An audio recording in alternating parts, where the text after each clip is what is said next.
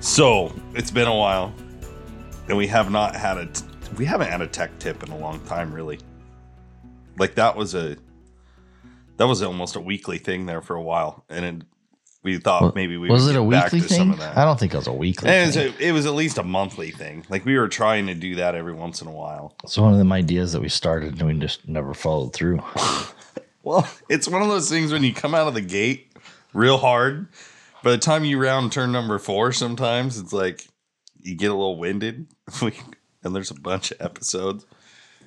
That's the biggest problem with people starting new things. I'm like, dude, the hard part is the follow through.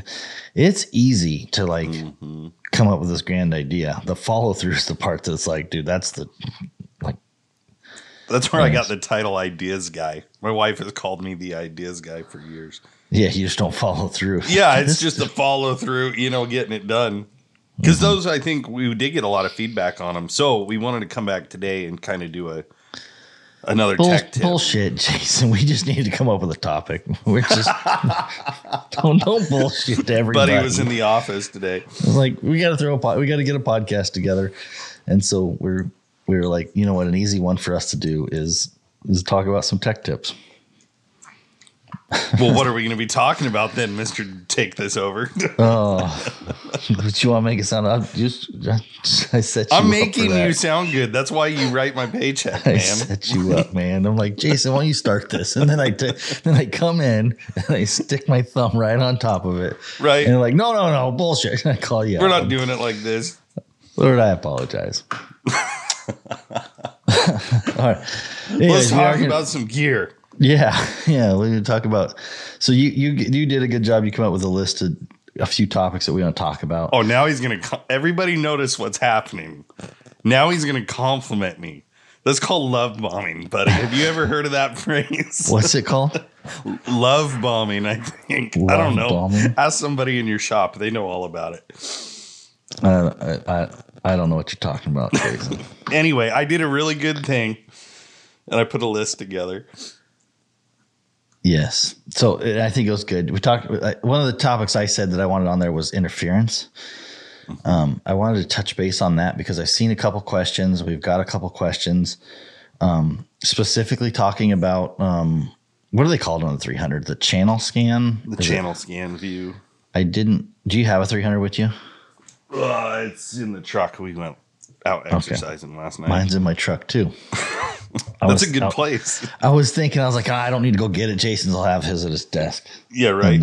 Anyways, so channel scan is what I want to just touch base on to kind of explain what channel scan is, because I've seen some people that don't quite understand what it is. And so I thought that would be a good one to touch base. And we might even hit pause here so I can go grab one and make sure that I'm not bullshitting too much whenever I talk about it. Interference. I wanted to also touch about on telemetry callers, backup systems, because I don't know if I fully did, but I started to I think offend people on Facebook by a post. I mean, I know I've offended people before. But this particular one. When you narrow it down to this particular topic, I was not planning on. I was like, oh no, I can just. I don't know what it is when I give my input, man. Somebody comes out from somewhere and is like, and I'm like, that's not how I was meaning that. So I wanted to touch base on just the idea of telemetry callers and what my experience has been with some of them as far as customers having problems. I'm in no way saying don't use telemetry callers. Or am I in no way saying use telemetry callers? I just want to explain the situation and let users decide, so that if they do decide to use a telemetry caller next to a Garmin, some of the things you look for, right? And so that was one of the topics that it's just a deep topic that it's hard, man, on social media.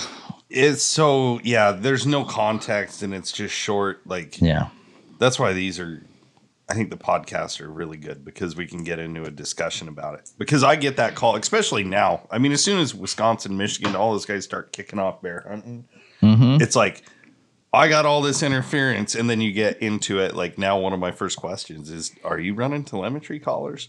Yeah. Well, yeah, I am. Well, okay. Let's turn them off, and then let's start troubleshooting. But bark detection.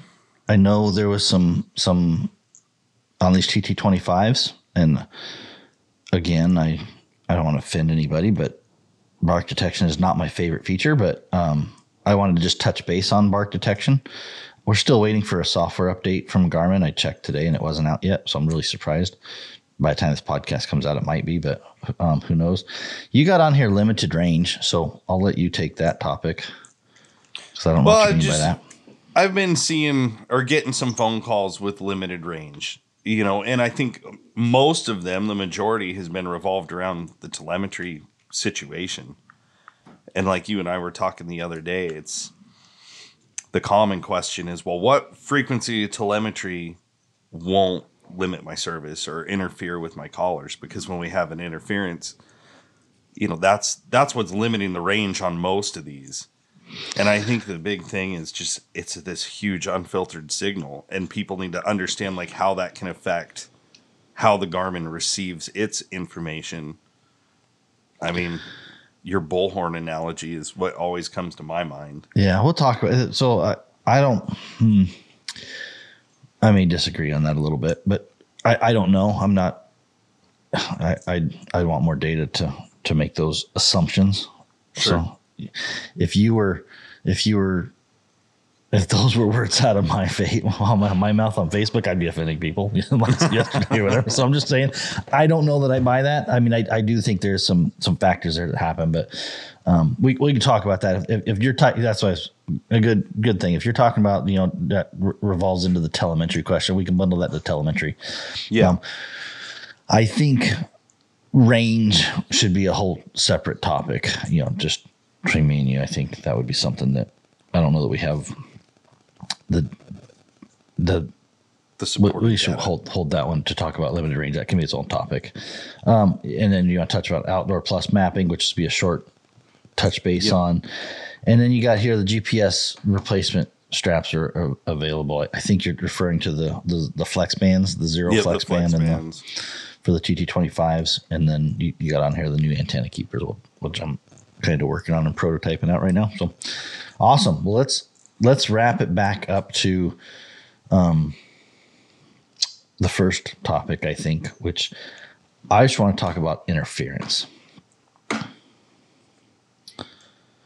So regarding the Garmin, the 320, the dynamic update rate, those are some of the key features about interference that I think 320. Sorry, 320. The 300. You did. 300. Yeah, Alpha 300. 200, whatever it took. I had to second guess. I'm like, what? It's been a while since 320. This is why you're here, is to make sure I say shit right. Regarding the 300, right? In the TT25s, I think the goal was to kind of try to reduce interference. And I think there's some tools that they did that probably help that. I don't want to be too salesmanish, salesman, whatever the word. Can you make that a word where you're salesy? Yeah, snake oil salesman. Right. To be like, oh my gosh, the interference is so much better, blah, blah, blah, blah, blah. I don't think that's necessarily the case. I don't think you're going to sit in there and go into a situation where there's 100 callers or 200 callers out in a pen where, they're all really tight quarters or a field trial or whatever. You got hundreds of callers on right there. I don't think you just go buy a TT25 and a 300 and you walk in there and be like, my shit don't stink. No different. Yeah, I think interference is a much grander problem than just saying this will fix it. There's levels to it. What's that? Kind of like levels. I mean, as far as interference, like there are environmental issues. There are, like when you're talking about all those callers clicking off, even if you have a different ID code that's not conflicting, you could still see range or interference issues, right? Yeah, there's still signals in the air that that those, and the other thing I want to talk about was I want to touch on LED lights for interference. So circle back on that while I'm thinking about it. But it's like the best way to describe it is if you're trying to tell me something in a concert, if we're sitting at a concert and for the purpose of the explanation, there's 1,000 people and they're just screaming and blah, blah, blah, and the band's playing and da, da, da, da, and me and you are 20 feet away, 30 feet away, right? You could probably scream and yell at me and go, buddy, I need you to go turn off the stove, or whatever message you want to send me, right? And I'm going to be like, what? I need you to go turn off the whatever it is you're trying to tell me, right? And I'll be like, you want me to start my truck? You know what I mean? Like, right. So it's a mem waiting to happen. Exactly. So, and that's a good way of explaining some of the problems we have. And that's a real gross explanation to say, okay, this is not, we don't have 1,000 callers inside a stadium with the band playing, right? We don't have that much interference, but we could have 150 callers all shouting at the same time or close to the same time in a short, within a 2-second quarter of a second time period, tenth of a second, quarter of a second. That's the kind of the time period that all these callers are talking on. And they could all be shouting different things in the airwaves at the same time. And you're expecting one from your caller to make it through that mess of airwaves to get to your handheld. And you're expecting the handheld to receive, read, and fully understand and comprehend a string of digits that tells it where it's at. It tells it what the battery life is. It tells it what mode it's in. It tells it, is the dog barking? It's supposed to. I mean, we'll talk about that later. Is the dog open treed? that can of worms later. Is it pointing? Is it barking? Is it moving? What direction is it moving? I mean, all these different pieces of data that come through every single 2.5 seconds, 5 seconds, 10, whatever your update rate is. It's basically giving a short burst of data. And so that's the problem, right? Is the problem isn't, oh, this one caller is on and this one handheld is on, and I can send this data successfully 2 miles with nothing else on. You know what I mean? Like that. Right. That's a perfect case situation. We're expecting that same performance in the concert. You know what I mean? So however far, for the sake of yelling, out in the middle of the woods when it's super dead quiet, you're down at the truck and you're field dressing an elk and it's super quiet and you're at the truck and I can yell at you, hey, I forgot my knife. Bring my knife. And you're going to be like, okay, I'll bring your knife down to you, 300 yards. From 500 yards. Yeah. I can send a message sometimes in quiet environments a long ways. Ain't no way in hell I'm going to tell you in a concert at 30 yards. Get my knife. Yeah, that's how you start a riot. It's a bad example. Bring the gun. It got better as you went on. It wasn't. Anyway, so we're bringing you the knife or turning the stove off in the concert. The gun. Bring the gun. Yeah. In a concert, but probably a bad idea. But probably a bad example. But bad idea, yeah. I always find kind of offend somebody. It just falls into place. That's the best part. It's all natural. Is it hot in here? These examples I'm giving, I'm like, man. See, that's what you get for picking on me in the beginning. So, two situations. Interference is a lot of times a result of environment, meaning what environment is the caller's in.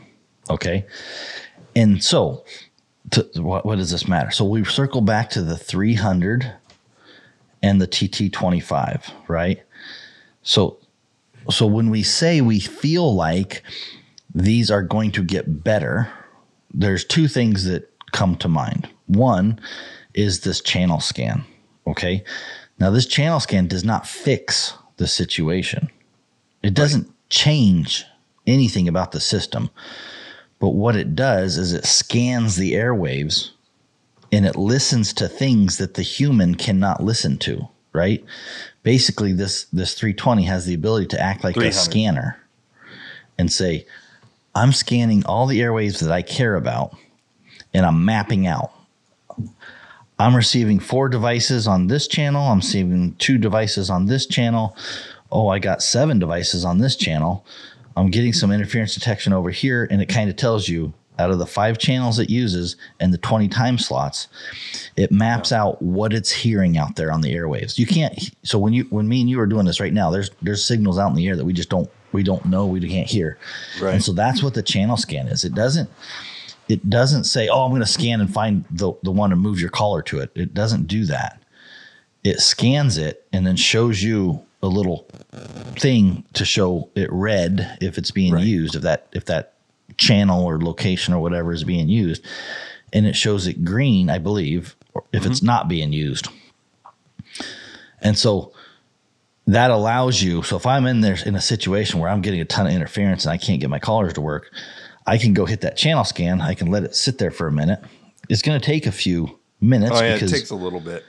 Because some callers are set to 10-second updates. Some callers are set to 2.5-second updates. So you at least got to wait for those callers to hit the signal. So if you just let it sit there for 30 seconds or whatever, and it's kind of sampling what's in the airwaves and what's happening, and then you can go, man, I see a lot of users on channel 1, but nobody's on channel 2.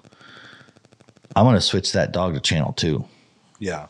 Right. Or channel 3 or 2-1 or 2, you know what I mean? Like it lets you bog down to be like, there may be a lot of people on 2-1, 2-3, 2-4, but nobody's using 2-11 and 2-12 and 2-13. So you're like, hey, that's a channel that I could switch my dogs to and potentially lower the interference.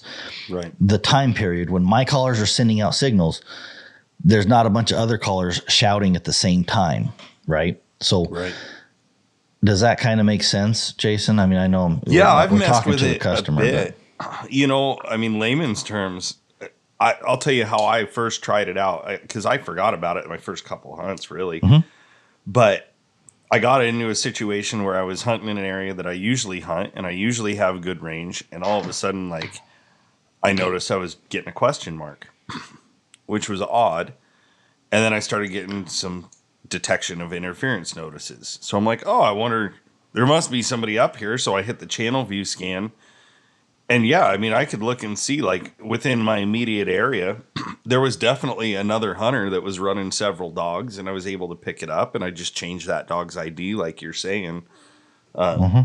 Just because I knew it would be a reoccurring thing too, but like, it's kind of like if you're programming callers in and it says, hey, this interferes with so-and-so. This is the tool that tells you this is what you're interfering with. We don't know that dog. We don't know that hunter. We don't have any of their information as far as the big one is people need to understand. You don't get tracking locations. You don't get ID codes. You don't get any of that caller information. It's just the time slot on which and frequency that it sits on. It's basically, and that's a good point. So that was one of the questions I seen in our help group on Facebook was, are you able to track other dogs with that? And the answer is no. You can't track another dog with channel scan. But what you can tell is that there's another dog caller out there. You know what I mean? Basically, it'd be like a room if you closed your eyes, right? And let's say there was 10 people talking in this room, right? So you can't see who, you can't see where, but if you close your eyes and you just listen with your ears for 10 seconds or 20 seconds, and you go, man, okay, I can hear somebody over there talking. I don't know who that is. I've never heard that voice before, but I can hear that there's somebody over there talking. I can hear this person talking. I can hear this.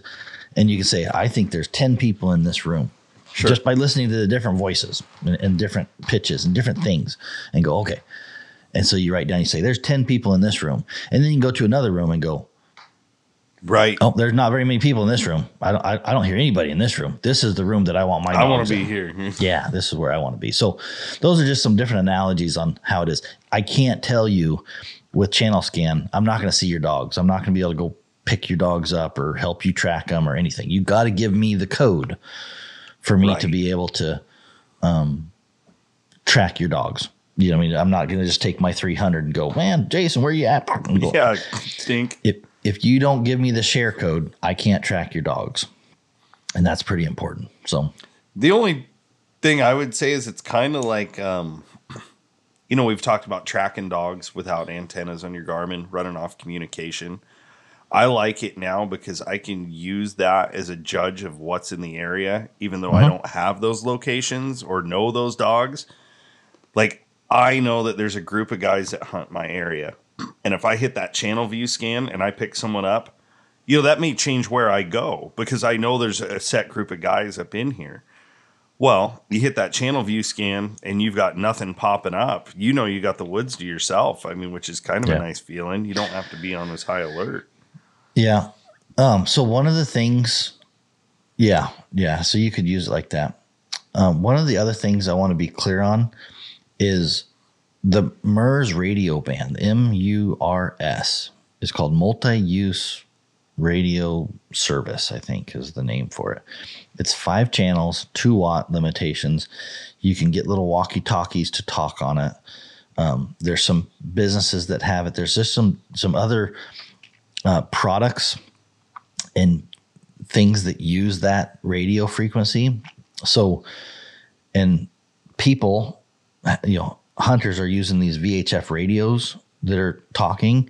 And so there is also, I should mention that I don't believe, and I haven't tested this, but I just knowing the radio side of things and stuff like that, the Garmin's not going to be able to distinguish, Garmin callers only. Meaning if there's some kid with a MURS band walkie-talkie, right? And so, in the frequency range, or there's some guy yapping on a truck radio in this frequency band, right? The same frequency.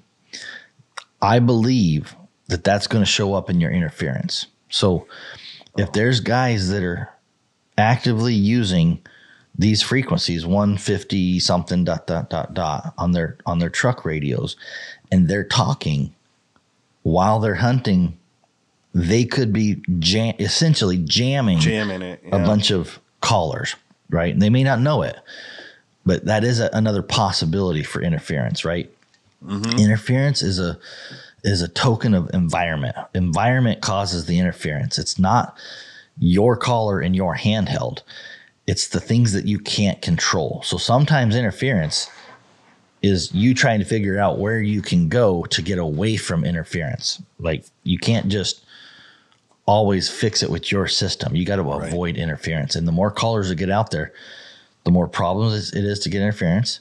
And the second thing is the more guys that are talking on radios in the 152, 153, 154 megahertz range, not technically legal, but if there are guys out there that are doing that, they can be causing interference on these callers, right? And so all these factors come into play. It's not as simple as just like, this isn't just as simple as Garmin being able to just fix this.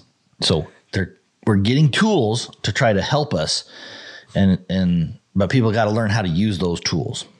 So, and that's something I would recommend. Like, if people that are calling in for tech support, especially on interference or range, not picking up a caller, I shouldn't say range issues. It's not always something big like a radio either. I don't know if I still have it, but I had a cell phone charger that a buddy of mine kept having problems with his alpha dropping signal.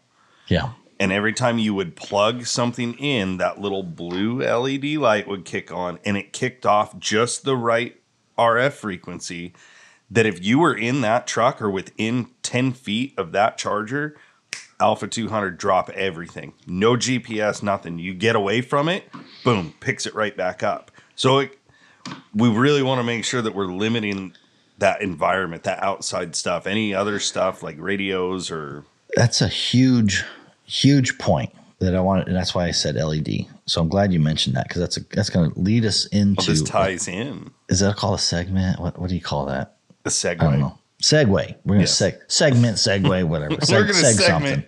We're going to seg whatever it takes. So LEDs is a big factor in VHF radio frequency. So the MERS band frequency, the Garmin frequency, when we say VHF, a lot of people just think of the truck radios, right? VHF means very high frequency.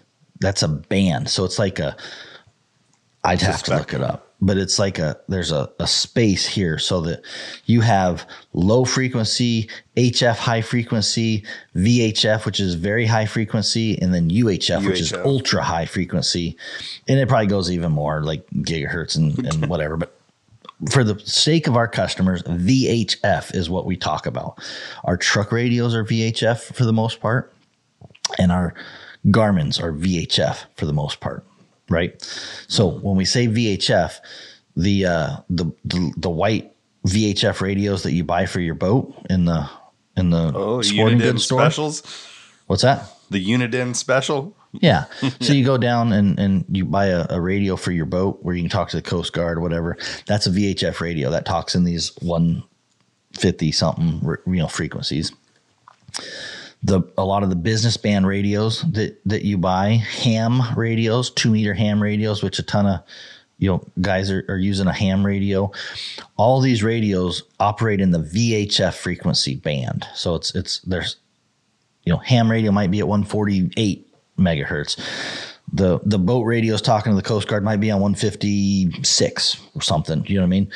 Garmin's operating on 152, 153. You know what I mean? So they're all in these different radio wavelengths, and they're all in this VHF band. So, you know what I mean? So it's kind of like there's just a ton of different segments a part of this radio band. When they say, when somebody says VHF radio, it's not just talking about the boat radio. It's talking about a radio that covers a segment of frequencies. So anyways, getting back to your LED question, LED lights are known to cause interference with VHF radios, right? So a cheap LED light, that little LED light on that little blue light you're talking about on your dash, right? To be able to run that, you got to have what's called a ballast. And so that light's turning on and off a lot, thousands of times a second, right? So essentially, when it turns on and off, on and off, on and off, that's a radio signal. Okay. It's just a different frequency. So that LED is basically emitting a radio signal, which for the most part, the light is, I don't even know what the frequency, it's not VHF. I can tell you it's like ultra high frequency. You know what I mean? So light is like huge, just a really, really fast frequency. Mm-hmm. So, in terms of a radio signal, it's slow compared to light, but light's the same thing. It's basically a radio signal that we can see, or right. We can't see it, but it lights up, whatever. Anyways, we're going to geek out too much. Whole nother podcast. Let's not confuse people. I'm already confusing myself. So, but it's all frequency. Even like preset radio buttons, I've seen mess with things.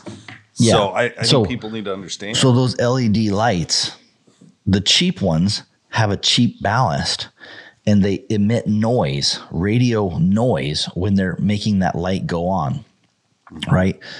Like and staticky.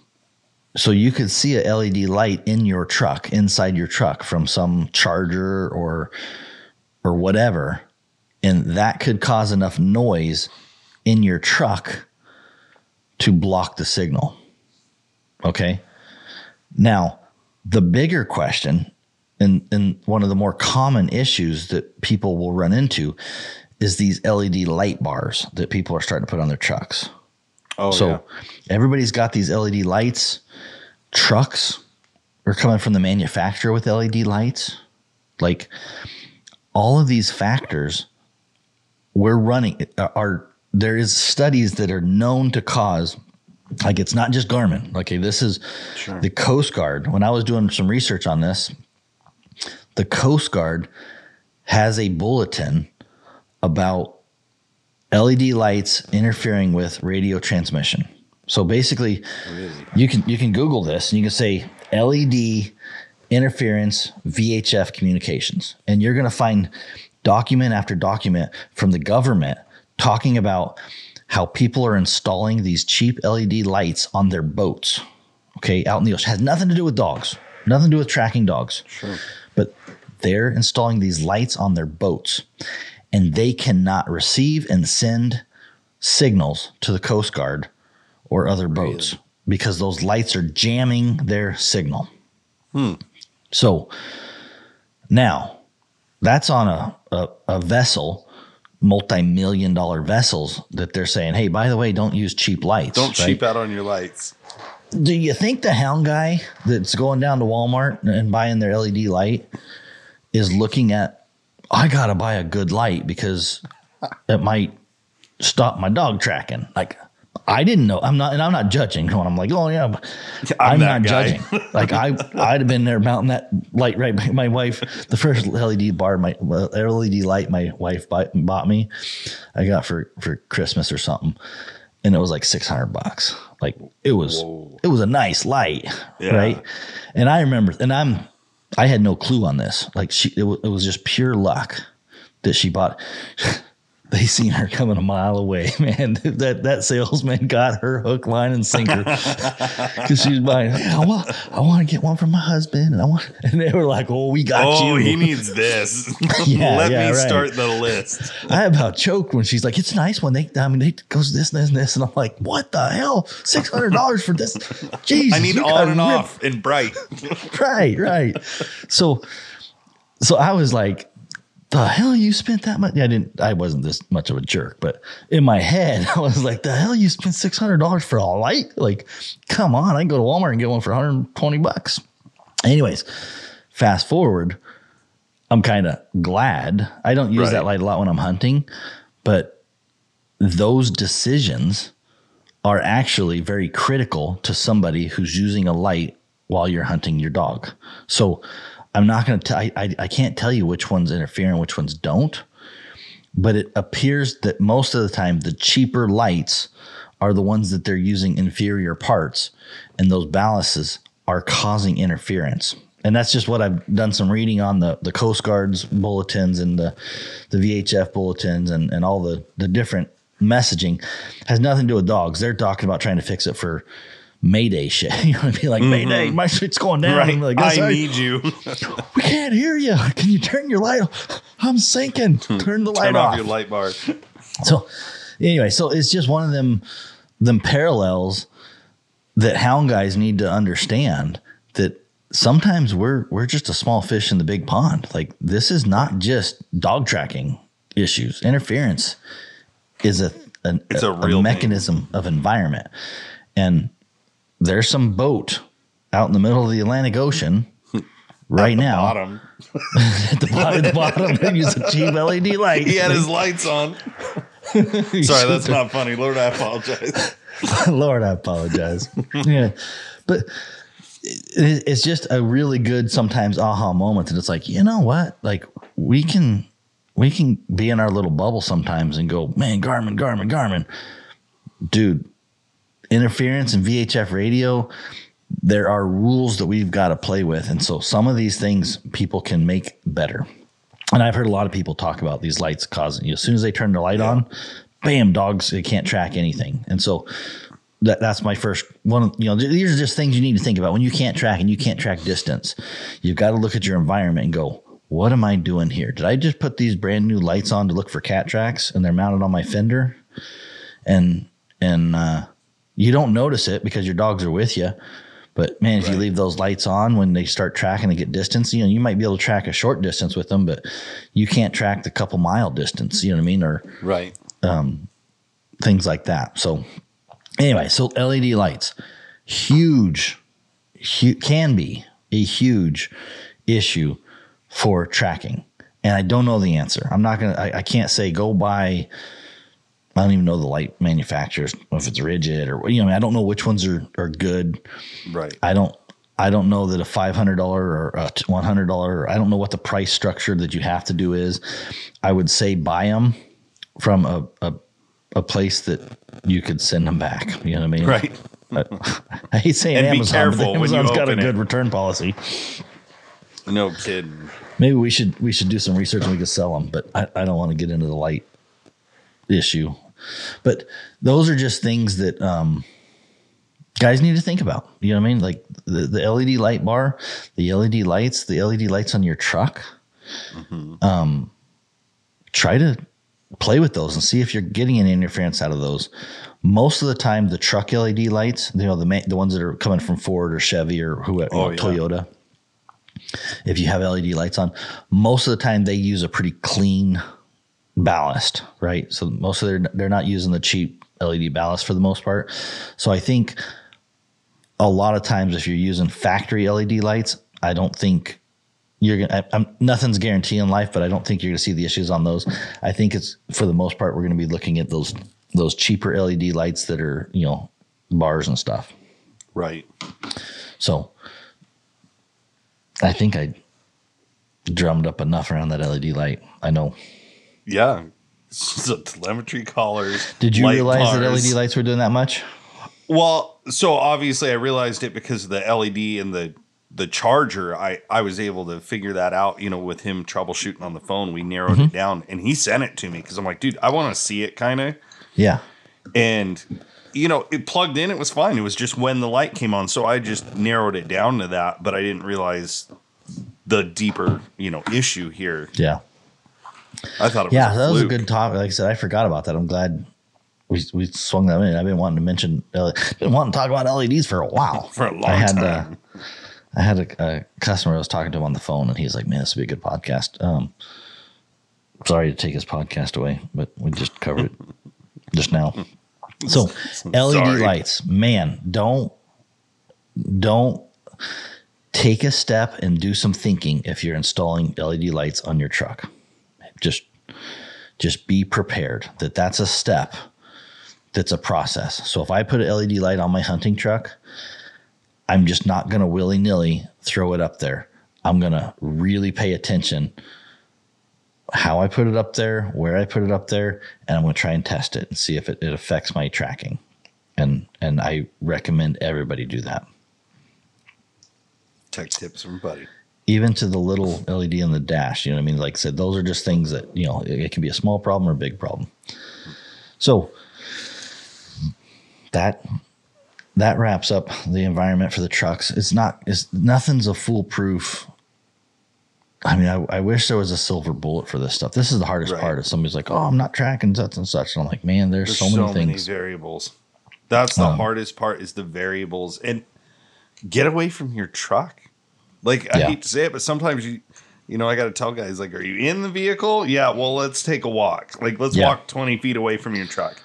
I want you shutting off everything that you can, to isolate it. Is this a product issue or is this an environment issue? And there's both. It's just that's the hard part on our end is deciphering and, guys being willing to go through the troubleshooting steps, which, if you've got the time and you're willing to go through some troubleshooting, there's a lot that we can accomplish. So power lines. Is there power lines around? Do you know what I mean? Are you air flight paths? Exactly. I hunt under an airport, and I'll tell you, when that dog goes, 6 miles in a straight line at 1 billion miles an hour, it's not the dog. It's pretty obvious what's going on. But I do that several times a year. I'll pick up a plane.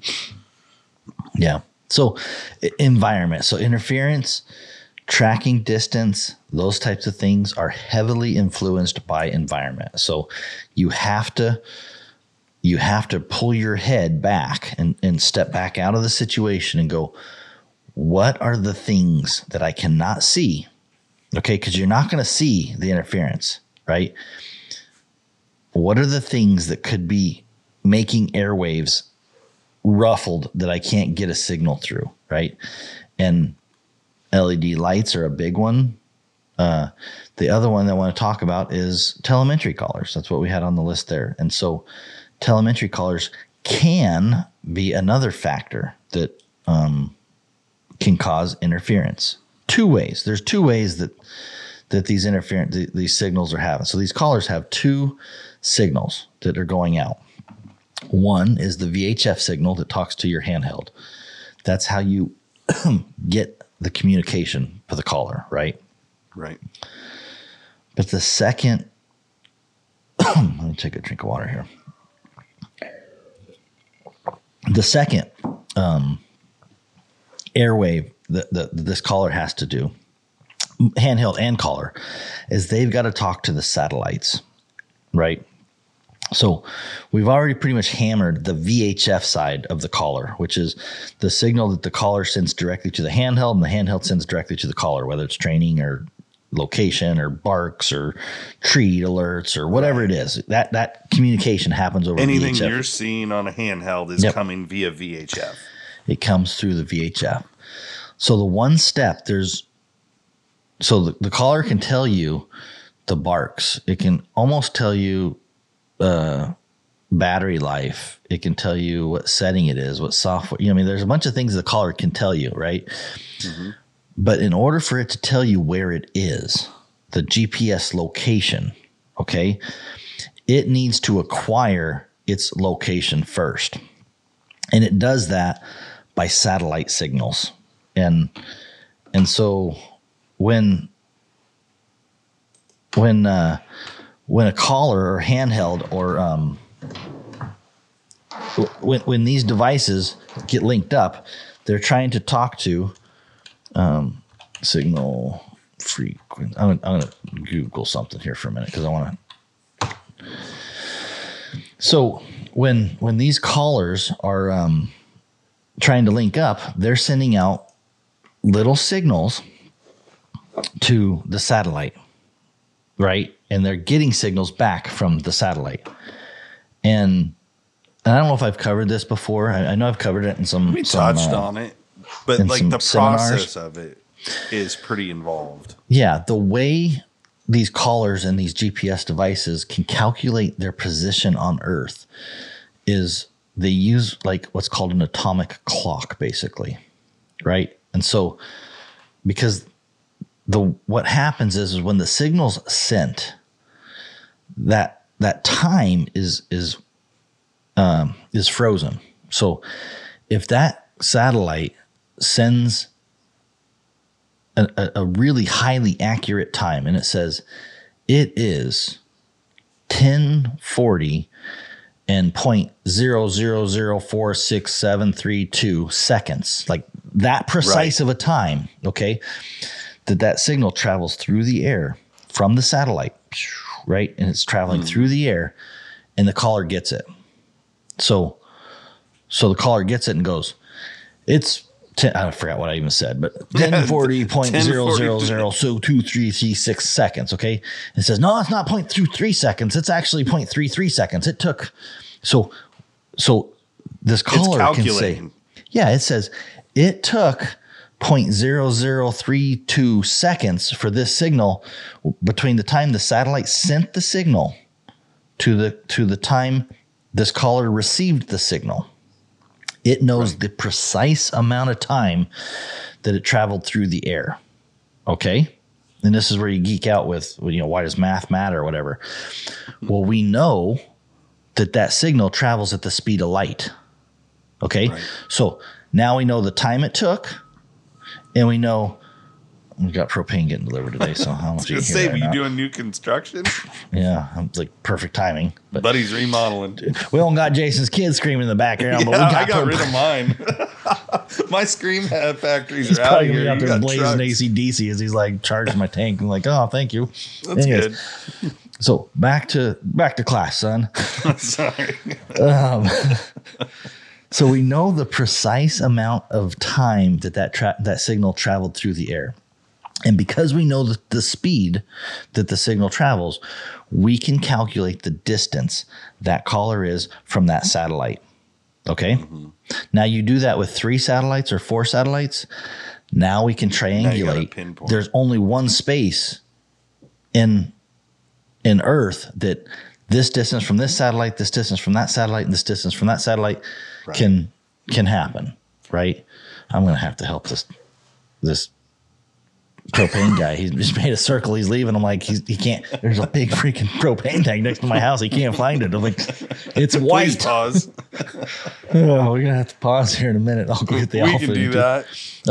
No, we're good. Well, but that's why these are different. Tank, you can find it, and people need to understand like that. This is why we get 1,000 of these phone calls. Well, I don't have GPS, but I can still tone the dog. I can shock the dog. I can turn the lights on. Well, yes, because that's VHF frequency. And they're two independent sides of this collar that are giving you a group set of information, but it's having to compile all that. It's calculating distances. There's a lot, like an unfathomable amount for me going on in that split second time frame. Right. You know, the fact that these things are as reliable as they are is pretty crazy. You know, there's a lot happening. Yes. And so that's happening on the collar. It's happening on the handheld. Every GPS device has to do that and talk to at least 3 or 4 satellites at the same time. Because 3 of them, it can start to determine your location. With 4 of them, it can tell you the elevation. So like if you're 30 feet off the ground or on a mountain, or, you know what I mean, like different places, you know, your elevation. So with 3, you can say, okay, you're in this spot. But I can't tell how high in the ground you are. I can't tell if you're an airplane at 20,000 feet, or I can't tell you if you're, you know, a deer this with 3 positions. Study. I can only tell you you're in this sphere. And with 4, we can start to dial down elevation. So I can be like, oh no, you're in a plane. You're 800 feet off the ground on a mountain or whatever. You know what I mean? Like, so anyways, long story short, the more signals that can calculate, the better off you are for getting accurate information. Now, those signals, they are on a frequency of like 1,500, I think 1,200, 1,500. And don't quote me. I'm Google, Wikipedia, this shit. So if you want to really geek out on it, go do the homework. Like I'm not trying to be like expert, blah, blah, blah. I'm just telling you, this is my understanding and common knowledge of it. But those frequencies are in the gigahertz range, which is over 1,000 megahertz. So our callers are talking at 150 megahertz. I just found a chart. Very high frequency is 30 megahertz to 300 megahertz. Ultra high UHF. So there's a lot of police at radios, those types of things that talk on 800 megahertz, you know, different channels like that. Those are called UHF frequency, and they go from 300 to 3,000 megahertz, which is 3 gigahertz. 3,000 megahertz is the same as 3 gigahertz. So the and then anything over 3 is super high frequency, and then you got extremely high, and then terahertz and whatever. So we're in that so we're in the very high frequency VHF, and then UHF. So these callers work in those 2 frequency scales. UHF, which is what the callers use for satellite communications. There are things out there that can affect those signals as well, right? Mm-hmm. And so anyways, those are the 2 radio frequencies in the airwaves that need to be fairly clear for these callers to do what they need to do without interference. So now we're going to talk about what we're going to talk about is telemetry callers, right? So telemetry callers, and a lot of times they're 217 megahertz, right? 217, 218, 219. In layman's terms, those are a way different frequency, right? There's no reason those should affect your callers, okay? So when you're looking at the book and you're going, dude, it's 217, 218, 219. My callers use 154, and they're using 1.5 gigahertz. Why do I care about a 217 color, a 218 color, or 219 color, right? Right. Where's the connection here? Yeah. So number 1 is just another guy in the room. You know what I mean? I'm going to use the analogy that if you got a kid shouting, he's got a different voice. Then you got an adult shouting, he's got a deeper voice. You got a girl shouting, she's a much different voice. There's somebody screaming back there. There's a guy playing the guitar, right? All these different things in the room. If we go back to the room analogy, it's not the same person talking the same way, right? It's all these different things. It's like, yeah, you should easily be able to tell, Jason, even if there's a bunch of kids in the room talking, I should be able to hear your voice because your voice is different, right? Right. Yeah, you should. Like, I should be able to just tune out all them little squeaky voices. Be like, "Eet, eet, eet, eet, eet." Okay. How do you hear the do voice. that? Teach me. You don't We're pay me 3 enough deep, to- about ready to be 4, I man. said you should be able to. I didn't say you can. I said you should. Same kind of theory, right? Is number one, you have another thing in the room shouting next to your caller, essentially every second or whatever. I don't know how often they transmit, but it's been so long since I've heard those beeps. I want to say every second, but it's like beep, beep, beep. It's only time that, whatever that is. That is shouting every time next to your caller. So, and if you got 5 dogs, they're all going, Right, because they're never lined up. Yeah. So that alone is a signal. It should not interfere. Okay. Just because it should not interfere doesn't mean it doesn't interfere. Right. These collars were made, like this design was made in 70. Them? I don't know. Whenever they were building them. It's a very basic signal. It's not on the same scale as the Garmin signal, right? The Garmin signal, super refined. yeah, because they're transmitting data. They're transmitting GPS location, how many barks it's barking, what the battery life. I mean, it's got a lot of data. When you do the boop, when that Garmin sends that little boop, it's not like boop. It's like, here's what I said you need to know. It's like the guy talking at the end of a medication commercial. Exactly. Here's all the bad side effects could also be.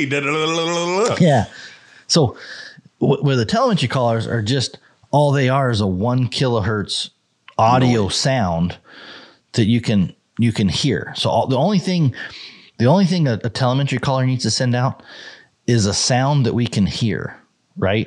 And that's why it's a beep most of the time. Mm-hmm. It's just you could change the tone by changing the frequency of the sound. So it's like a 1 kilohertz is what a little or whatever. It's probably a little higher pitch than that, but what was it? So you can change the sound of the beep by the anyways. Well, that's why you can pick up like a 219 141. Like that was one of my dog's collars. I picked it up better at 143. And I tuned the gain way down. Like it's like taking an old tractor engine and comparing it to one of these new multi-port injected. Like it's just kind of not as refined. So there's well, we can get geeky here, but on a signal there's 2 signals, right? So when you transmit something, when I'm talking to you right now, okay, there's 2 signals. There's the carrier signal. So let's just use the airplane for example. Like we're going to travel, something's got to carry my signal to you, right? So the airplane is the carrier signal. That's the VHF. That's the 152 that the Garmin's transmitting on. That's the 217 that the caller that you're dialing. You're dialing the carrier signal. You're saying, frequency. Hey, if I dial into this carrier signal, I can start hearing what I'm supposed to listen to, right? So that's the carrier signal. And then there's a signal embedded into that carrier signal, which generally is sound, right? So that's the 1 kilohertz that we can hear, the tone, the doo or whatever, right? Mm-hmm. So you got to dial into the first signal to hear the signal. And then you got to listen to the signal that tells you what you need to tell, okay? Does it make sense? So that's why, Garmin, so there's the carrier signal, which is 156 or 153 for Garmin. It's 217 for telemetry. Okay. 2 different frequencies. They shouldn't interfere. For the most part, they don't interfere. Most of the time, telemetry collars do not interfere with Garmin. The embedded signal on a Garmin is a digital signal, which has a lot of information. It has, again, a GPS location. It has how many barks the dog's doing. It has the battery life. It has all these different things that it's got to listen to, and it's got to get all those information right so it can put it on the handheld. With the telemetry, no such thing. All we got to do is, can you hear the tone? Yes. Okay. Thank you. Is it louder or quieter? Yeah, exactly. Is the tone quiet or is the tone loud? It's quieter. Okay, we're not going to tell you what that means, but you figure that out. But you're going to figure it out after a couple tanks of gas. And some Where's my legs. dog? I don't know. Did you hear a tone? Yeah. Okay, he's there somewhere. Signal bounce? What are you talking about? Is it loud or is it quiet? It's loud. Okay. There's no it doesn't even tell you if it's close. You got to figure that shit out yourself, right? Oh, make the signal go louder. So that's what happens on those collars. They're a really basic transmission style signal. And so they're not, and I'm trying not to offend people. And we're not saying telemetry is bad. No, but we're it's not old saying technology. It's bad to run with your Garmin. We're just old technology. giving the facts. These collars are not built in a factory with a really tight tolerance. You know what I mean? So the fact is that they're not built by a tolerance. So if I build a collar at let's say 219.055, that was one of my collars I used to have, right? I still remember how in the hell I remember the whole list of them, man. You don't forget them when you spend that many hours looking for them. And I haven't used, I don't even know where I wish I could find that collar. I probably sold it or something. But anyways, 219.055. That was my copper dog. She's dead. Like you were saying, I might track that collar on 219.057 or 060. Right. Maybe that collar tracks differently in the winter than it does in the summer. Is the collar hot? Is the collar cold? That frequency changes. Did you trim the M of the antenna off when it started poking you in the eyeball? Right. So those the components that make that thing beep are tolerant to heat, conditions, battery life. I mean, just a ton of different environmental things inside that collar that can change it a little bit. So again, it's not saying it should interfere on paper, but what I'm saying is those collars are built in such a different way than Garmin is. Garmin can't be off by that. Garmin's a smart enough collar that when it slides off from 153 to whatever, it has the digital capability to dial that thing back in and tune it a little bit. You know what I mean? So it can, and I don't want to say 100% because I don't know, but the technology that Garmin's using to transmit a VHF signal is so different than the technology that a telemetry company is using to transmit a signal. Okay. One of them is doing it with computer chips, and they can change frequencies on the fly. That's why you can change the ID number of a collar. Right. You can change the channel on the collar. It's not like a crystal. Yeah. Like in the telemetry. The telemetry days, you can't change it. You get what you get. And if you're talking about kid, you don't throw a fit. You know what I mean? You get what you get and you don't throw a fit. It's you tell them what you want it to be. They dial it in, and some human somewhere puts it on a piece of equipment and tweaks this little potentiometer, which changes the resistance and changes the RC curve and dials this thing in using the crystal to make it that carrier signal as close to 219.055 as it possibly can. It's a human. Right. And if you take that collar and you put it in the freezer, you're going to watch that frequency change. Just the way it's going to be. If you put it in the sun, you're going to watch that frequency change. It's just the way it works, right? So, whereas Garmin, and I'm not going to say they do or they don't, I don't know, but they have the capability to go, hey, we're getting warmer up here, and we need to tweak this so that it stays where it needs to be. Let's dial our frequency down a little bit, keep it in the band, keep it in the, we need to be transmitting on this frequency, whatever. So you can't do that with the telemetry. So that's all I'm saying. When I say it's an older system, it's a whole different way of. You're not saying it's not relevant. It's just, it's different. And now we're adding another piece to it by adding the Garmin, which sets our standards, way up here. Garmin's being held accountable, and maybe I'll make some people mad. They're being held accountable to, in a consumer's eyes, create a product that works flawlessly regardless of anything else around it, even when competing with, 50-year-old technology, older than that. I mean, old technology and unfiltered frequency noise. the 10,000 foot view is guys all the time. Well, my telemetry collar just beeps. It just works. It just works. I'm like, well, yeah, it's a pretty simple circuit. All it's got to do is beep. That's it. It's like a light switch versus a computer. Yeah, exactly. Well, my light's turned on today, but my computer is switch still works. We got I mean? power, we got ground, and we got a light switch that works. Great. Well, now run that through your light bar with your digital controls and. Right. So it's just on the scale of things. If you want, and I don't care. Like I'm not saying, oh my gosh. I'm just saying, if we're going to be fair, if a guy's going to come in and be like, we're going to change the game, and he's going to come in here and he's going to make a telemetry collar or he's going to make a Garmin collar, just realize there's a big difference between making this collar and making that collar and the expectations. And so, with that said, it is what it is. Those telemetry collars are very reliable. They do what they're supposed to do. And for a backup system, there is probably nothing better. I have given input to Garmin saying I would like a telemetry system embedded into the Garmin. I doubt they'll ever do it. I just don't think they will.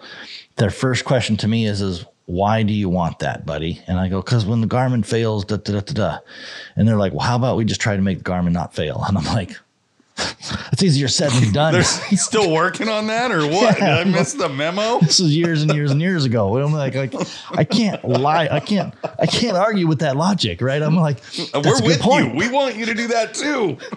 Right. They're like, why do we want? So anyways, I can't argue with that. You know what I mean? That logic of, we want to make our system better so it doesn't fail. I'm like, yeah, I do too. Like, so that's where, you know, and this is nothing fresh. And so anybody get mad at me, whatever, Garmin or whatever, like this is years and years and years and years ago that I was like, embed this signal in here so that we have a collar and we have a backup telemetry beep that we can chase down. I still would like that. Don't get me wrong. Right. I would like a bomb-proof backup whenever things go south. I am a backup type of guy.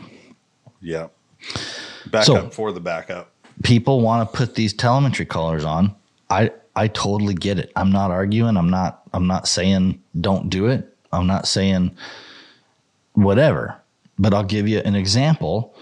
I had a kid, and I call him a kid. He's not a kid, but I just tried to have him on the podcast 30. Sometime. He probably is.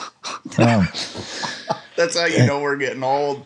Yeah, his dad, or his grandpa, but the guy who raised him, his name is Herb Kennedy. He's a black guy, lived a couple houses down from me, and I love the guy, man. He's an awesome guy. His son, Jordan. He came in and he put these telemetry collars on his 15Xs or 15s or whatever it was, and brought them into me and was like, they're not, these Garmin's aren't, they're, you know, in his words, they're junk. They don't work. That's not what he said. I guarantee you that's not what he said. What did he say? He didn't say junk. I know. He had to have said some other choice words in there that you're editing out. Because I know Jordan. Okay. So anyways, he comes in here and he's a good friend. So like, if you're listening to this, and I got to give him, here's my lawyer statement. I give my script out, man. If you're listening to this, buddy is joking. Okay. He doesn't really, this is not he facetious. Loves you, Jordan. Right. But I go, Jordan, what the hell are you doing? And, cause I mean, we're good friends. So when I'm saying this, please don't take this to be like, you have to get rid of telemetry collars, blah, blah, blah, blah, blah. I said, but I'm just explaining the situation. I said, Jordan, when's the last time you used telemetry? He goes, oh, I never have. I said, okay, when did your Garmin fail you last? He goes, well, I mean, maybe in the last year? Well, not really. In the last 2 years? Not really. 3 years? Maybe. I said, okay. So let's just say in 3 years that Garmin fails you, and you're going to pull out your backup system. He goes, yeah. And I go, are you going to practice with your backup system before? Because like those aren't just like, hey, go to this like LogChamp. This is like drive here. I said, here's what's going to happen, Jordan. You're going to pull that shit out. It's going to be in the back seat of your car. If you don't forget it at home after 3 years, right? It's going to be in the back seat of your car. The batteries are all going to be corroded because you haven't changed them. So you got corroded batteries in your tracking box. So you're going to have to make sure you clean that out, get the batteries working, try to get the box working. And then you're going to pull it in there and you're going to be like, I don't hear anything. And you're going to try to figure out and learn how to track those collars. I said, so number one, if you're going to run a backup system, you need to learn how to track a telemetry collar. Be proficient. So my recommendation is definitely turn your Garmin collars on, but you put that handheld in your glove box and you go hunt and you don't touch that glove box. Okay. And you go do that for a week or 2 weeks. Something goes really bad and you got to open that glove box to get your dogs because it's a safety issue. I'm not going to judge you, right? No hard feelings, but just because it gets hard, you're going to want to go grab that glove box, right? You're going to, I promise you, you're going to get to a situation where you don't know where your dogs are. You're pointing the wand on the left side of the road and the beep's good. And you're pointing on the right side of the road and the beep's good. And you're pointing at your truck and the beep's good. And you're questioning life. Like, right. What am I doing? You're waving this wand around, trying to not to poke yourself in the eye. You know what I mean? Like there's situations where you're going to question life and you're probably not going to get your dog back that night. I mean, you might sleep out in the truck that night. You're sleeping like the old days. If anything, like what I had to do with them when if you got a wife with you, can have some arguments. You can have all kinds of stuff. If you're lucky and got kids with you, that'll be fun. Your buddy's gonna be like, no, they're over here, and you're gonna be like, no, they're over there. Anyways, all these little things are gonna happen. And I said, I promise you're gonna want to go grab that thing out of your glove box. You're gonna be like, this is stupid. This is done. You're gonna grab it. Like, don't do it. Finish out with the telemetry collar. Like, if you could learn that lesson, tracking with telemetry is very good. Yeah. But pulling it up when you need it is not the answer. Like, you can't just pull that out after 2 years and be an expert at telemetry. Well, it's like being dropped in the MMA ring as a, dad bod extraordinaire. Like, you know what I mean? You have to train yourself in your tools that you're using. And if you don't know how to use telemetry, it's worse than having it. Like, that's the worst. Not knowing how to do it and not being able to pick up. You know how it was with those boxes. You knew every dial and every tone. Like, I can hear it right now in my head. Just the scratch, and it was an art. And it was an art. It was dialing this dial and using the attenuator and getting your attenuator and taking your antenna off and pointing all these little tricks and tips you learned to zero down to find a dog in a 300-yard section. Right. If the dog's not moving, like, those things were very, very difficult. It was easy to find a dog running down the road. Like, you know what I mean? Like, a dog running down the road looking for you, dude, no problem. Right. A dog tied up in a log jam, or, you know what I mean? Like, figuring elevation on the next mountain, getting tired and laid up in the bottom. You know what I mean? Like, there was a ton of situations. Anyways. So that was the first thing I told him. I said, if you want to do this, I'm totally supportive of you. Go learn how to use the system. And the only way you're going to do that is to force yourself to go through it, which a lot of people don't want to do. But I'm not going to judge. So the second part, which dials back into interference, is these collars are just not the same level of electronics that the Garmin is. And so they're sending out, I call it a dirty signal. Okay. And it's not to say, the telemetry is bad. It sends out a signal very consistently. It's very reliable. But if you looked at it with what they call a scope, like a scope, oscilloscope, which is a device that looks at the signals and looks at the waveforms and looks at how it happens, that's a dirty signal. It's basically like, I don't want to piss people think off, of the analogy all the way through. A drunk guy. You know what I mean? Like, the only thing I can think of is a drunk guy slurring his speech. Okay. Like, and that's just the best way I can describe it. He's not, if a Garmin is really precise and accurate and accentuates every little thing because it's got to transmit so much material that you got to hear this thing really precise. You got to hear all the data really good. Sure. Drunk guy, you just got to hear like, hey, hey, right? And you can still find him. And you still find that guy. He's laying in the ditch, whatever. It may take you a little while. But so anyways, But you try and get the specific GPS coordinates and how many dogs are guys go he's over on the 14 south. It's 40 miles. You know what I mean? Like, have you hunted with my buddy? Like, this turned out to be a better podcast than I thought, man. I swear, man, that's how it was hunting with my buddy. And then when he had to use a tracking box, you had to like lift the hood and jimmy some wires together and slam them in there. Those are the best years of my hunting. So I'm not saying that drunk guy can't tell you where he is and you can't find him, but he's not going to tell you this. He's not going to sound smart doing it. You know what I mean? Right. He's going to have, that. So that's the best way I can describe it. When I say a dirty signal, I just mean the signal is not crisp. It's not, it doesn't have the ability to transmit large amounts of data in a short period of time without causing fuzz around that signal. It's not And refined. so what can happen, again, I'm not saying it always happens. I'm not saying it will happen. But plenty of guys are using telemetry collars next to their Garmin. They're getting just fine. But what can happen is that fuzz and that dirty signal can start to affect the Garmin from sending, receiving, and acquiring the signals that it needs to acquire. You know what I mean? Mm-hmm. You're basically putting a drunk guy next to your smart guy, and you're expecting the smart guy to work perfectly. Sometimes that works just fine. Okay. No problem. Sometimes the smart guy's like, God damn it. This Jason guy keeps I was going to say, let's not make it smart and dumb. Let's make it like it's Buddy explaining stuff and me. Like, let's not make anybody else mad. Sometimes somebody's going to be like, hey, could you tell Jason to shut up? Like, he's over here. Like, that happens. Anyways. So that's all I'm saying is people can put callers in situations unintentional. We're not intending to cause harm on these Garmin collars, but we can't see them. We can't hear them. We can't nothing. We just put them out there. It doesn't mean that those signals are not happening next to that collar. Right.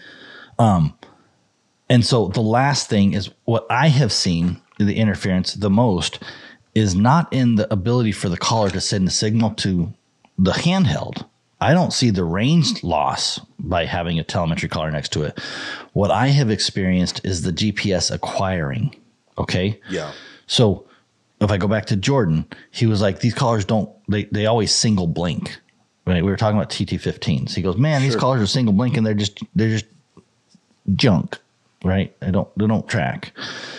And I said, can we turn those other collars off? Right. Can you take off the telemetry and tell me if the Garmin acquires GPS signal? And he's like, does it? And he's like, yes, they work fine without these other collars on. So those telemetry collars, and I'm not going to say the vendor because I don't want to make people mad.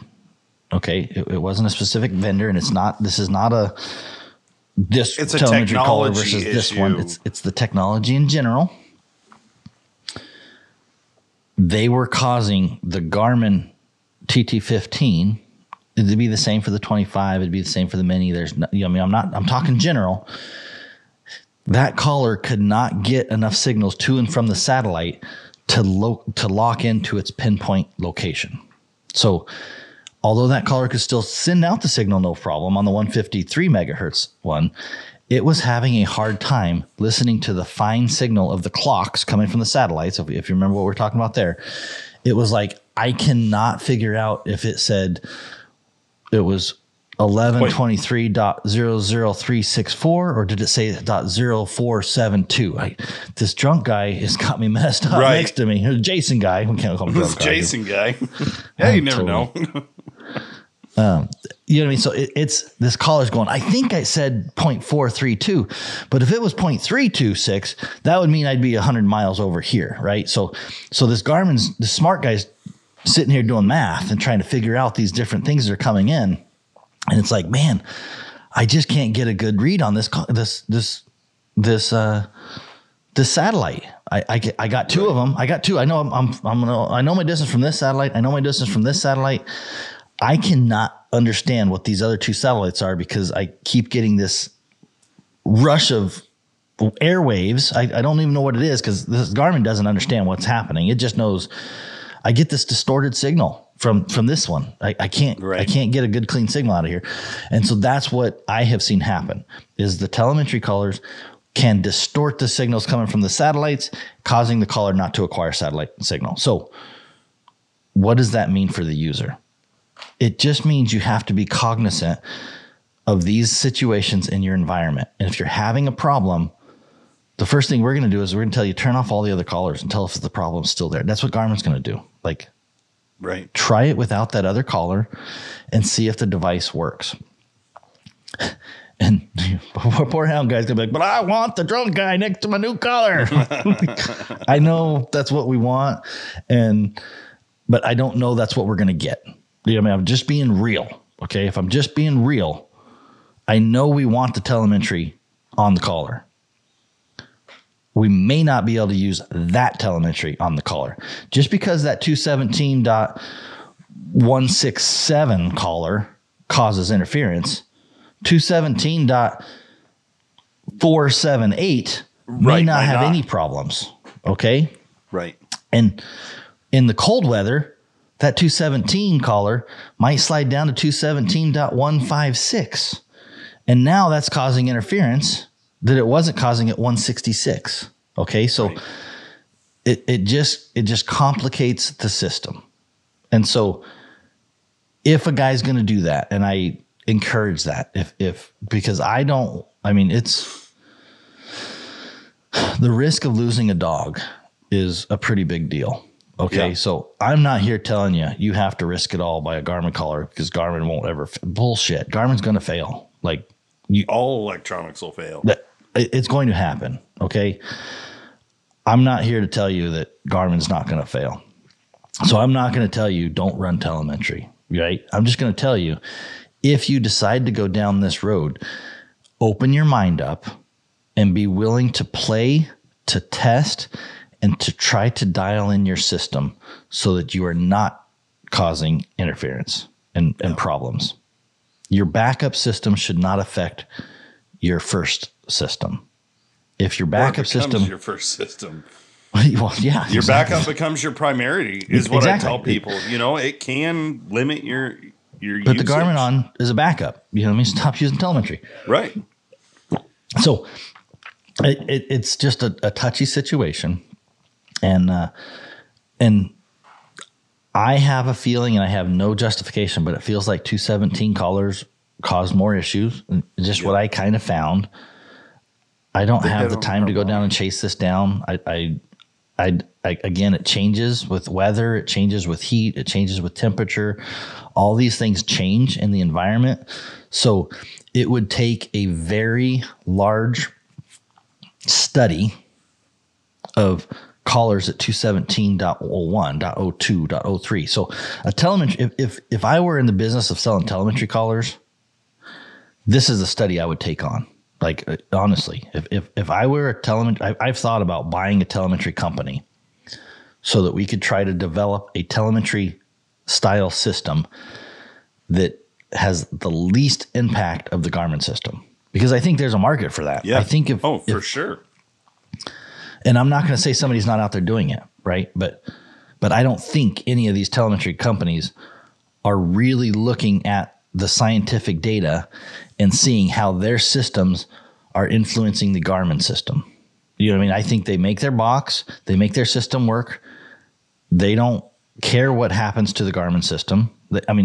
I say that roughly, but I you know what I mean? Like, right, it's not going to change they're not using that to change their product. Right. And so I think we're in this mode where they're building their product, and then you look over at Garmin and Garmin's building their product, and like Garmin could do the same thing. They could try to order one of every telemetry system and be like, hey, with these old telemetry systems with dirty signals, we need to figure out how to do it. And maybe they do that on some level. I'll give credit where credit's due. I think Garmin would do that before telemetry systems would go the other way. I'm just going to say that. Change my mind. Change my mind. I think Garmin will take the rap. People will, they'll probably be mad at me for sticking up for Garmin or whatever. But I would say that I think Garmin would be more curious about how their collars are influenced by telemetry then I think telemetry callers are curious about how their callers are influencing Garmin. Like, right. I just think if there's anybody that's going to look at it, it would be Garmin. And I don't even know if I was on that team, I'd be like, I don't know how you do this. I don't, you know what I mean? Like at some point you just dig your head back in the sand and go, well, we can only make the product we can make. So right. Anyways, 217.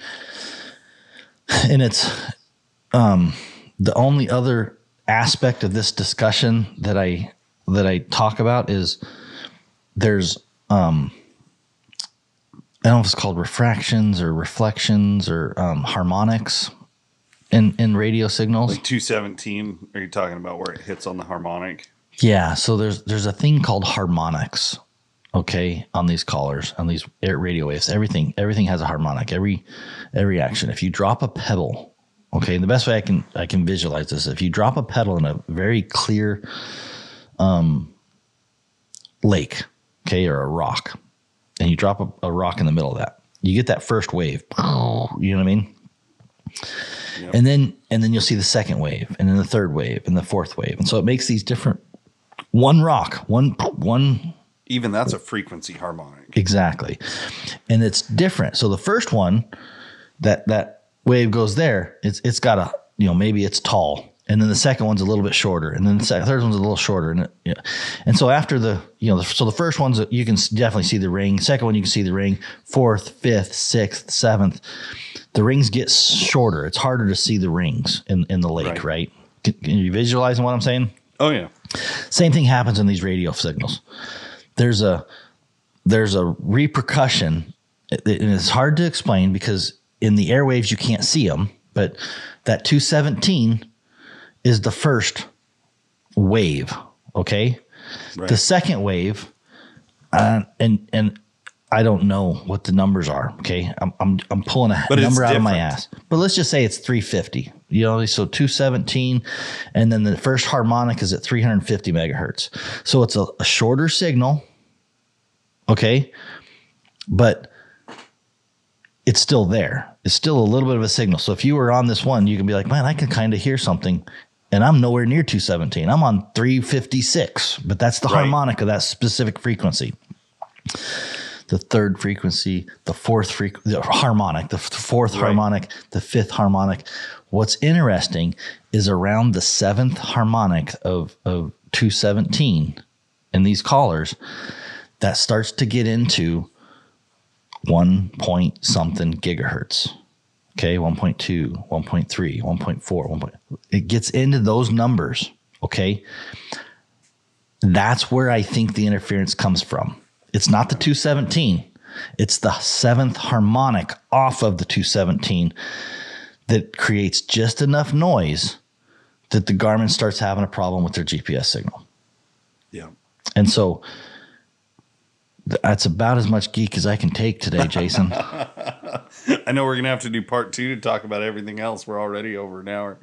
Yeah. So, but that was good. I mean, honestly, I feel like that needed dove into because it's getting to be a more common question again. Every fall, it always comes around because guys are starting to use it. But again, like those guys that are using it, there's nothing wrong. Just be aware of what the I don't even want to say consequences. Mm-hmm. I'm getting all PC. It's like we're not intending to make, telemetry look like it's just useless. I've thought about buying a telemetry collar company, Jason. Like, yeah, I've thought about trying to buy a company, running the cost down. And honestly, because I thought, man, the days of needing a 217.166 and 253, I'm like, my logic frequency. My logic was 219.100, 219.200, 219.300, 400, 500. I'm like, I said, does it really matter? Do I need to have a bunch of different numbers to distinguish between dogs? Am I going to lose a .100 dog at the same time you lose your .100 dog? Right. Maybe. Well, we'll work together and we'll find them both. You know what I mean? Yeah, exactly. You just need like a set, like an emergency alert beacon. So I've honestly thought, and I go, if I did a telemetry system and you erased everything that you know about telemetry, Okay, here's what they're not doing, right? Here's what these companies are not doing. They're doing the same thing that they've been doing forever. And I don't blame them. That's what they do. That's their company. That's their model. That's what's worked. Okay. Right. But for me, I come in and I go, erase everything you know about telemetry. Why do I need a .055? I don't, because I'm not going to remember that shit anymore. But we're past that. I want 5 collars, and I want them to be 100, 200, 300, 400, 500, 219. I'll remember those. If I'm not tracking that dog on 100, I'll track it on 200. You know what I mean? So, and then secondly, is there a way to make it smarter that it has little impact into the Garmin? I would just sit back and go, let me brainstorm. What's it doing? How can I find these specific frequencies? Where's the overlap? Yeah, the harmonics. You geek out. Again, I don't want to. I you know what I mean? I look at this and go, man, that's too much work for me.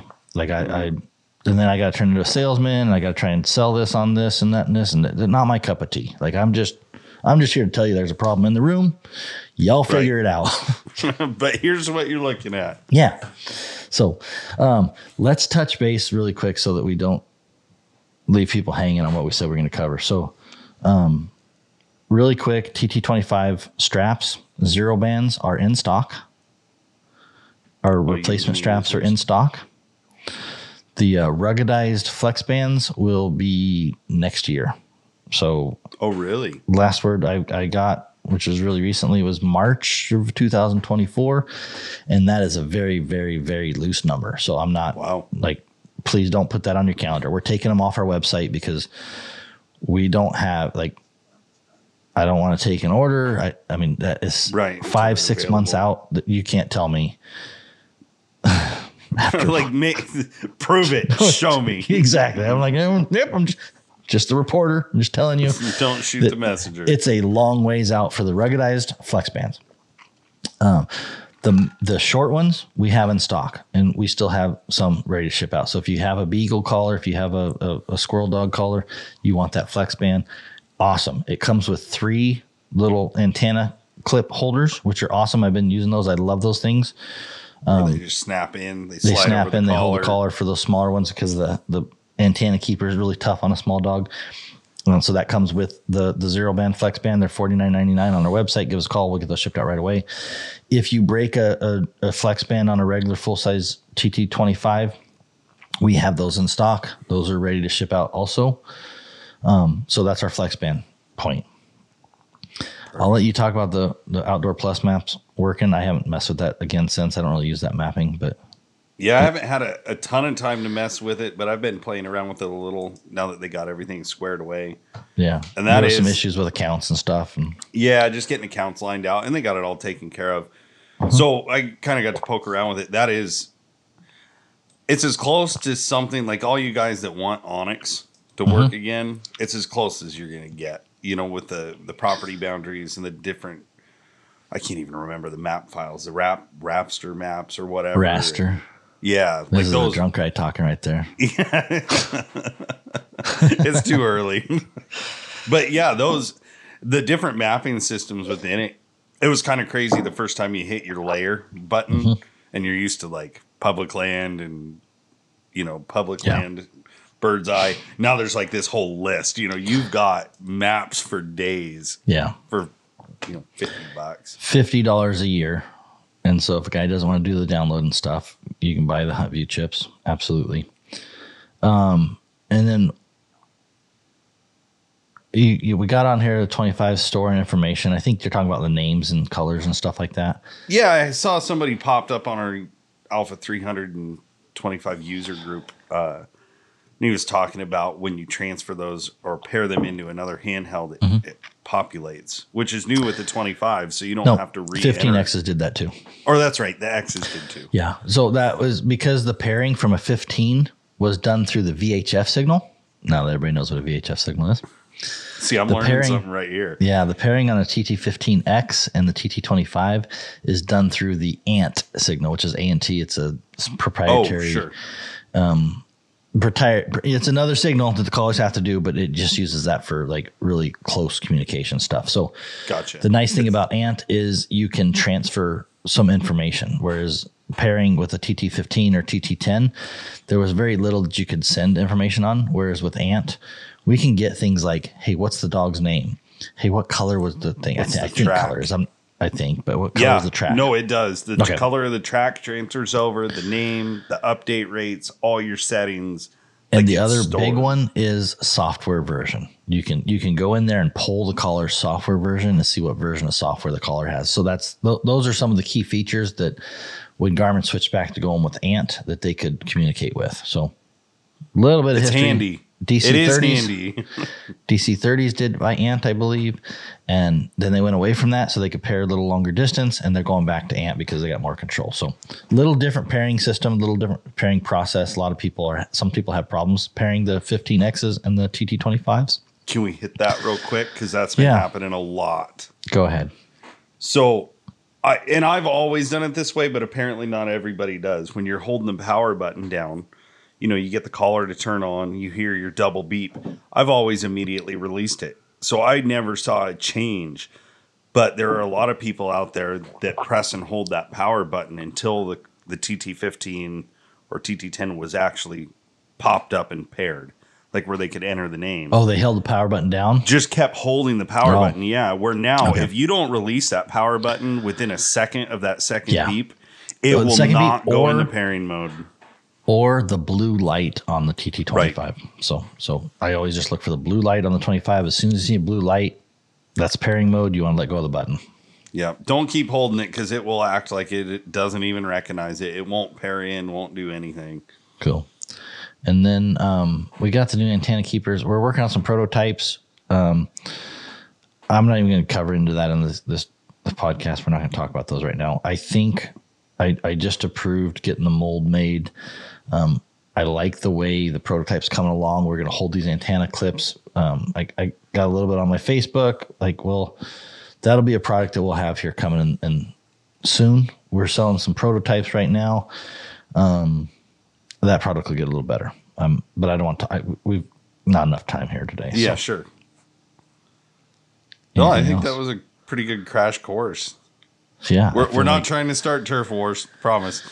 Yes, and if you're a telemetry company and you think I'm being mean, call me. I'll be more mean. No. Like I said, hopefully we don't make too many people mad. Sometimes I'm just like, I just want to, this is the problem, man. When you're talking to people, everybody has different motivations. And right. My motivation is just to be honest with people and tell them what I think. And I could be full of shit. Sometimes I am. Sometimes I am. But this was my wheelhouse, man. This stuff, I used to geek out about it. Now I just want to go out in the woods and hunt. I know enough of the concept. I know enough of this stuff. Like that LED VHF, I can go read those documentations and go, okay, I can see what they're doing here. And they're talking technical jargon, blah, blah, blah, blah, blah. And I'm like, dude, okay, yep, I can see why this is a problem. And my role that I feel that if there's any role that I try to do is to try to break it down into layman's terms. And I apologize right now that I called the telemetry. It's like, classroom, I apologize that I called the telemetry callers the drunks in the room. I just don't have another way of explaining what I'm trying to explain without using that as an analogy. Yeah, but like you said, it has its place, and it's just, I don't know, man. To me, we carry these collars. We still sell Johnson. We sell Wildlife. We sell Quick Track. You know what I mean? Yeah, we sell them because it's a good product, or we wouldn't sell it. Oh yeah, that's just what it comes down to. It's just when people are, I'm going to say uneducated, not with ill intent, but if you're ignorant to what can happen when it does happen, that's even a worse situation. At least now, if somebody's listened to this and they know what's going on, maybe it'll give them a little peace of mind. Just stop and think about it. That's all I'm wanting people to do. I'm not saying stop using it. I'm not saying don't buy them. Telemetry system is a very reliable situation. Hands down. It's going to outperform Garmin when the question is, does it turn on and does it do what it's supposed to do? Most of the time, the answer is yeah. Yeah.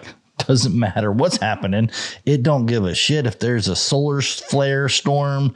Right. It don't Servers care. down. Yeah, I don't care if there's a server. It's going to send that beep out, like hands down. You're going to turn that color, you pull that battery out. Does it got battery? Yes. Is it going to beep? Yes. That's it. From an alligator belly, man. Like, Right. Exactly. They click off. It might not beep on the precise point, but if like you slide around a little bit, he's there. That drunk guy is in the ditch. Antenna in the water. He is right there. He's like up. He just may be a different tone. He may be grumbling a little bit differently that morning, but Right. It's just different. So if people could just understand that, LED lights on their truck, looking at the interference, looking at 200 guys in this pen or this field trial and go, there's a lot that's happening in the airways right now. Maybe I should use channel scan to try and see if I can figure out what's going on and see where I can switch off to. Those are the things that's all I'm trying to do is get people to think and go, let's figure out what a good solution is, because a lot of times you're not going to change. It's not the Garmin that's got to fix it. It's the environment. Now, again, sometimes Garmin is Garmin. Like there's no, like we try and identify when it's Garmin, we want to get it replaced. It's like, nope. Right. There's times where I'm like, yeah, software's not going to fix that, whatever, blah, blah, blah. That's a hardware fail. There's no other way we're going to fix that except for to get it replaced. And that happens. And that happens a lot. I'm not going to, we do a lot of them. Sugarcoat it. I want to piss everybody off in the room. If we're gonna, I don't want nobody happy with me. Everybody do a good job. Yeah. So awesome. Well, let's wrap this one up, Jason. I'm gonna get some lunch and then I'll be back in. I got a couple stickers that I gotta. Oh, we did this so I can come up and make a couple stickers for an order we gotta get out today. Well, by the way, the banner you did for us was fantastic. So I will throw a pitch out there because we've been doing them for the clubs and different organizations. But that sticker machine and the banner printer, if any of you guys are out there looking for club stuff, get careful, Jason. Careful. Oh, I'm sorry. Never mind. It's September. Buddy's going to be MIA for the next 4 months. The problem is I don't have the graphics. So here's what I will tell you. If you need the graphics side of things, that's where it gets difficult because I'm the only guy that's been able to do those for the most part. Now I do have people, Laura's sister's one of them. She's a really good graphic designer. Yeah, she is. She's busy. Okay. I can kick work to her, but like I said, so if guys are, I can call in favors, but what I tell people all the time is like, dude, if you're okay with me spending $50 to $100 on graphics, I can get this done. Like I can kick this off to a graphic designer. They're going to do a kick-ass job. You know what I mean? Like if you need to save that money, you've got to help me on the graphics side. So that's the only preface I'm going to tell you, Jason, is I don't want people beating down my door and then I have to do all the graphics. And that graphics is the most hardest part about that printer right now. We used to have a graphic designer in-house, and like that's just our weak spot is actually doing the graphics. We're doing it for ourselves. I can do some of it, but I do know people get frustrated because we're not able to turn the graphics like we used to when we had a graphic designer just sitting there waiting. Sure. So just careful turnout season. They're like, hey, sorry, I just made your season busier. Volunteer. When are you going to learn? He'll get even with me. Hey, I think you should take a state class. Lines, man. I think you should take a class. It would be really good for your magazine. Yeah, right. Something like that. So anyway, so if somebody needs something, absolutely we can help you. If you could hand us print ready graphics, dude, no problem. We'd love that. We'd love to help you. If you got a good logo, you got all that stuff done. Most guys don't have print ready graphics. They just got some little screenshot they took off their phone from a website that they're like, can you do some changes here? And I'm like, just tweak this. And if a guy's willing to spend $50 to $100, yeah, I got plenty of options to send that to, and I can have somebody handle the graphics part of it. And then we can get you printed stickers, banners, decals, all that kind of stuff. No problem. So anyway, so just if the clubs associations, I just want to preface it because I have dropped the ball on certain clubs that expected more graphics work from me than I was able to do. Sure. In the moment, you know what I mean? Like, and I don't know when we'll fix that, but It's just, if you're expecting the graphics side to get handled, we're not a graphics company anymore. I know how to do it. I just don't have the time to do it. Sure. Well, sorry to sign you up for more work. No, I'm going to patch them right over to you, Jason. Send them on over. All right. All right, let's end this one.